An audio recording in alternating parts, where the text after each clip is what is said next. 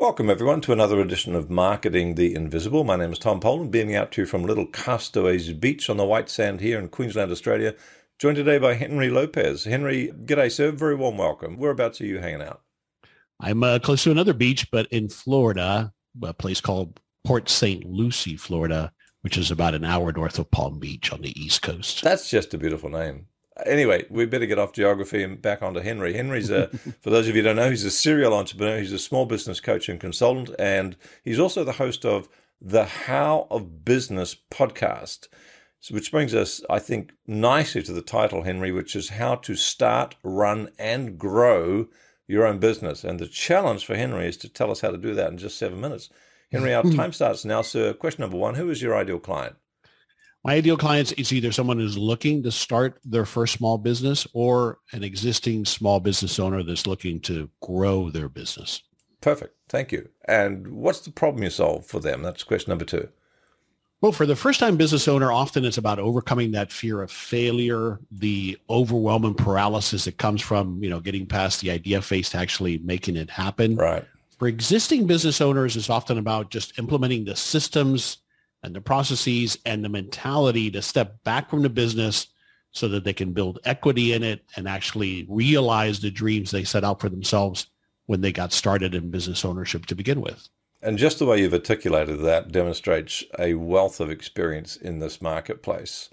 Question number three, 6 minutes left. What are the typical symptoms that people who need your services, it's kind of like to give them a heads up on, I got to find out more about the how of a business. Sure. Regardless of whether you're waiting to start your first business or you're an existing small business, what I see other symptoms are paralysis, overwhelm, right? Feeling of failure maybe, or the fear of it, burnout, disillusionment, the lack of progress to either getting started or realizing again what you had hoped for when you started your first business. Right.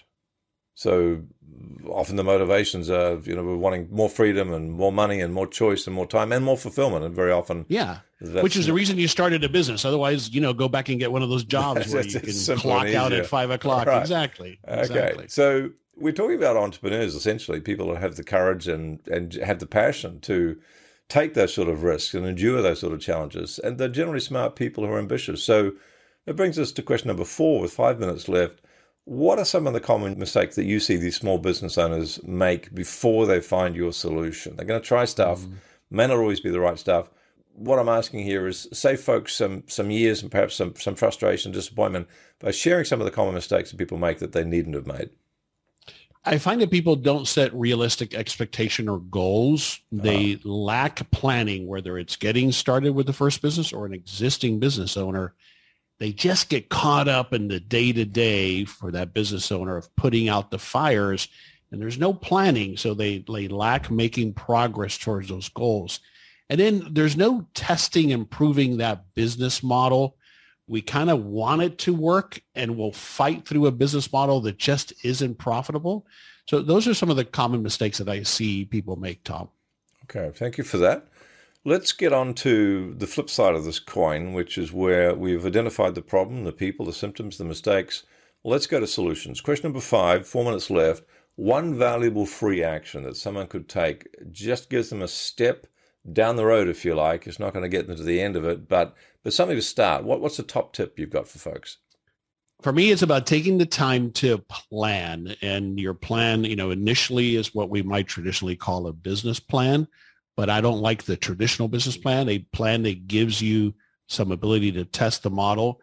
For existing business owners, that plan is a strategic action plan for the year and then broken up quarterly so that you can take the right steps in the right direction instead of trying to solve it all at once. But that leads to that planning, just taking some time to plan, which again, a lot of business owners are resistant because they're so busy with running the business, putting out the fires, as I said. The plan then lets you take this a step at a time so that you can make steady and consistent progress towards your goal. And what sort of things would be included in the plan? I guess things like what your competitive advantages, where you're going to get leads from, that sort of thing. Anything else? Sure, absolutely. That's all part of, especially when you're first starting the business. But it's also, when you're first starting out, is the financial projections. So proving, at least projecting the proof that this business model is going to be profitable. And then for existing business owners, it's how am I going to focus here so that I can begin to step back from the business and build some equity?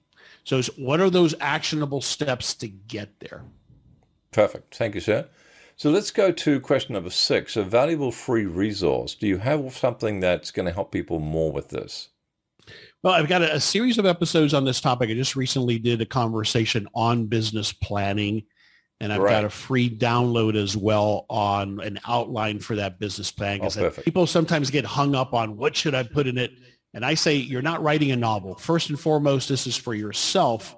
Maybe it'll have an external audience, but that planning. So there's some templates tool, and you can find all of that at thehowofbusiness.com. Perfect. So, folks, that's www.thehowofbusiness.com.